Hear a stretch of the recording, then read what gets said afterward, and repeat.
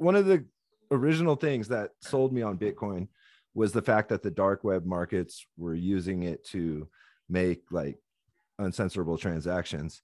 And we've kind of seen a shift to darknet markets adopting Monero. Do you think that impacts Bitcoin and its value proposition? Yeah, like privacy and so as a libertarian, obviously, like, you know, we all want Bitcoin to be able to be used privately in any way. I mean, I don't think the fact that Bitcoin is not really being used on like the dark web as much, I don't think that's like a bad thing against Bitcoin. I mean, yeah, I don't know. I don't know if I have much of an opinion on that, other than I do think Bitcoin needs to have easier options for increased privacy for people that are not like tech wizards. But I definitely think that's going to happen eventually. I mean, it's just like I looked at the privacy FUD, like the Lightning FUD a few years ago. Like, you remember, you know, 2018, something like that. Bitcoin developers were saying Lightning is going to be ready, like just wait, basically. And other people were like, oh, Lightning's not here, it's never going to be ready, blah, blah, blah. And then now you have like El Salvador using the Lightning Network. So yeah, that's my opinion. Right now is definitely a time when a lot of people who maybe weren't Bitcoiners or even had any libertarian views are starting to somewhat realize that there's a lot of centralization and control that governments have. I mean, if you look at, and I'm not going to give any personal opinion on the Russia-Ukraine conflict. Obviously, death of innocent people is horrible. That's like a matter of fact. But if you look at what's going on there with the sanctions, you can see a significant amount. I mean, obviously, it's like a country's reserve, fiat currency reserves are just not usable. Basically, it appears is going to be the case, and they're getting removed from SWIFT. And then there's so many little things that like are being done, things like Google Pay and Apple Pay and Samsung, all these people withdrawing, and just like even the smallest things that can cause a massive issue. And so you can see like just how much Russia can be completely crippled by just a few companies just saying no, pretty much, because the government told them to. And I know that especially with these satellite internet options, things like Elon Musk has his like satellite, the thing that he's doing, and as you mentioned, a few different companies, but obviously if they all happen to be based in America or 2 or 3 countries, they could all just be turned off and then everyone's screwed, kind of thing. So I guess people can see that, and I think it even comes to cryptocurrencies as well, and obviously not Bitcoin, albeit people try to centralize Bitcoin all the time, but things like MetaMask, I don't know if you saw that they have stopped, basically stopped people being able to use MetaMask in, I think, Venezuela, I think maybe another place as well. And people are like, Ethereum maxis are all very upset by that. And it's like, well, didn't you realize this was a possibility? I mean, I thought we all realized this was a part. I mean, because I've always understood with people who are into Ethereum, which is like they have a different value proposition or a different things they care about, which is fine by me if that's their own thing, right? So when I've met people in person, they've always been like, yeah, I don't really care about Ethereum and how centralized it is. It's more the communities and the ideas, and fine, you know, that's what you're into, that's what you're into.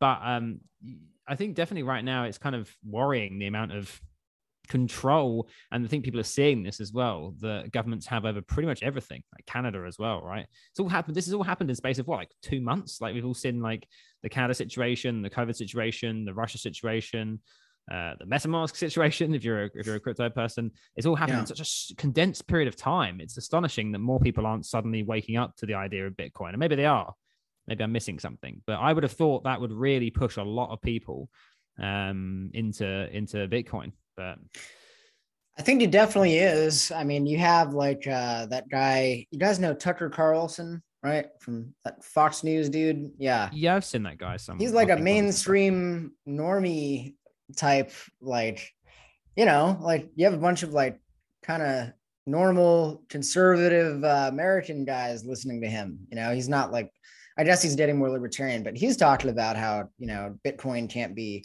censored. You have Ted Cruz, right? I don't know if you saw that speech, but he basically said, you know, Democrats hate Bitcoin. They're always blaming Democrats, and Democrats are always blaming Republicans. But he was saying Democrats, they don't like Bitcoin because they can't control it. So I do think a lot of people are starting to realize like the value proposition in Bitcoin for sure for that reason.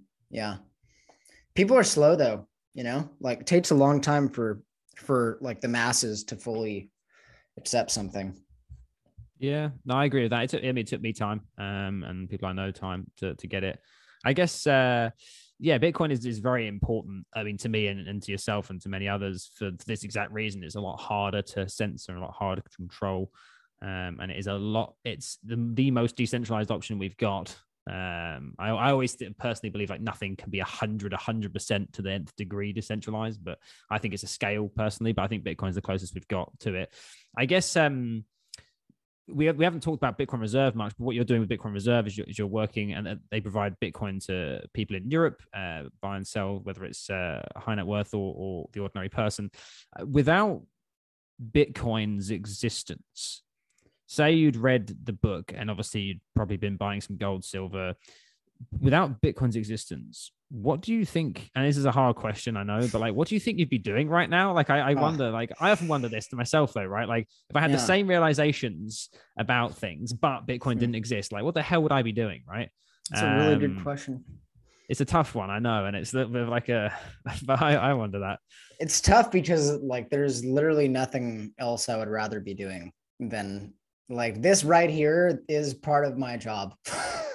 Just to like talk with libertarian Bitcoiners, try and spread this thing as much as possible. Like there's literally nothing else I would want to be doing. Man, I think it would be, if Bitcoin didn't exist, I would be somehow involved with freedom. Like I care about freedom more than I care about Bitcoin. It's just, I really like Bitcoin a lot because I think that's the best vehicle we have for freedom.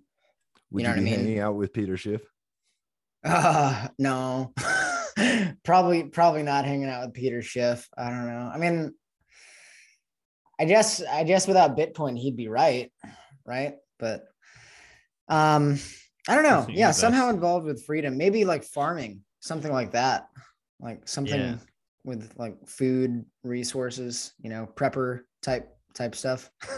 I'm imagining like a alternate universe where like you're hanging out with Peter Schiff on the daily, like going to, it's just like where like, he's like the hero to all people who are now Bitcoiners, but obviously there is no Bitcoin. So like Peter Schiff is like leader of the gold masses. There's like this alternate reality where Peter Schiff is just like the main libertarian guy. He just sells everybody their gold. Yeah.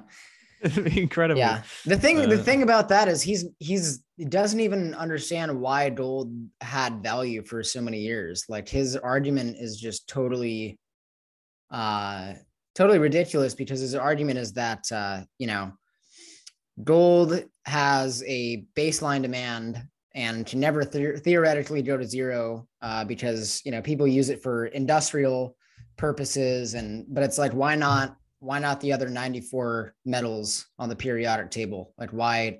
Because aluminum has tons of industrial purposes, but aluminum isn't used as money, So like the gold bug thing is they don't realize that scarcity is one of the main aspects of what makes a money valuable. And gold was money for so many years because it's one of the most scarce, precious metals that exist, and also one of the most easily recognizable. So, yeah. And it's robust, I suppose, as well. I know that's got that working for it, and it's hard to destroy. You definitely can, but it's just harder.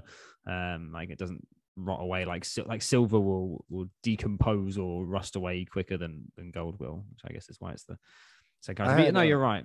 All right, so you're freedom minded, and we've seen an erosion of freedom of speech over the last few years. And I was just wondering if you've seen what Adam Curry's doing with podcasting 2.0 and like decentralizing podcasting and using Lightning so that content creators can get donations and stuff in real time from their audience. Yeah, I need to look into that more. I've had a couple of people mention podcasting 2.0 to me. I got to check it out for mine. That's my answer. There's just so many things, man. Like there's so much information today. Like there's just so many books, so many videos. Like It's tough. Like we just live in an age where we can just have any answer, like any question answered we want on just this device we carry with us every day, everywhere, but it's tough. So much information. I agree with you, man. It's hard to focus, isn't it? Because I have people recommend me a book every other week, and then I have like there's so many cool things that I always think, oh wow, I'd love to like help out with that. And then I'm thinking, shit, like I'm working with 2 different companies already in the crypto space, and then I'm like, I also would love to volunteer to help out with like this, like all these things like Private Cities, Podcasting 2.0, all these things I kind of have passion for and interest in. I don't know, man. We need to like create clones of ourselves that we somehow control, so we can like have 2 Lawrences doing. Yeah, that would be cool. That would be cool. Well, hey, time is valuable because it's the most scarce thing we have, right? Yeah, exactly. Most scarce resource. Yeah, oh yeah, for sure. It's probably a good place to wrap up. We've been running about an hour, although I would like to continue talking for a long time, but it's probably not the best idea. It is Friday after all as we record this, and we probably all want to go do whatever the hell we're going to do. I don't know what I'm going to do.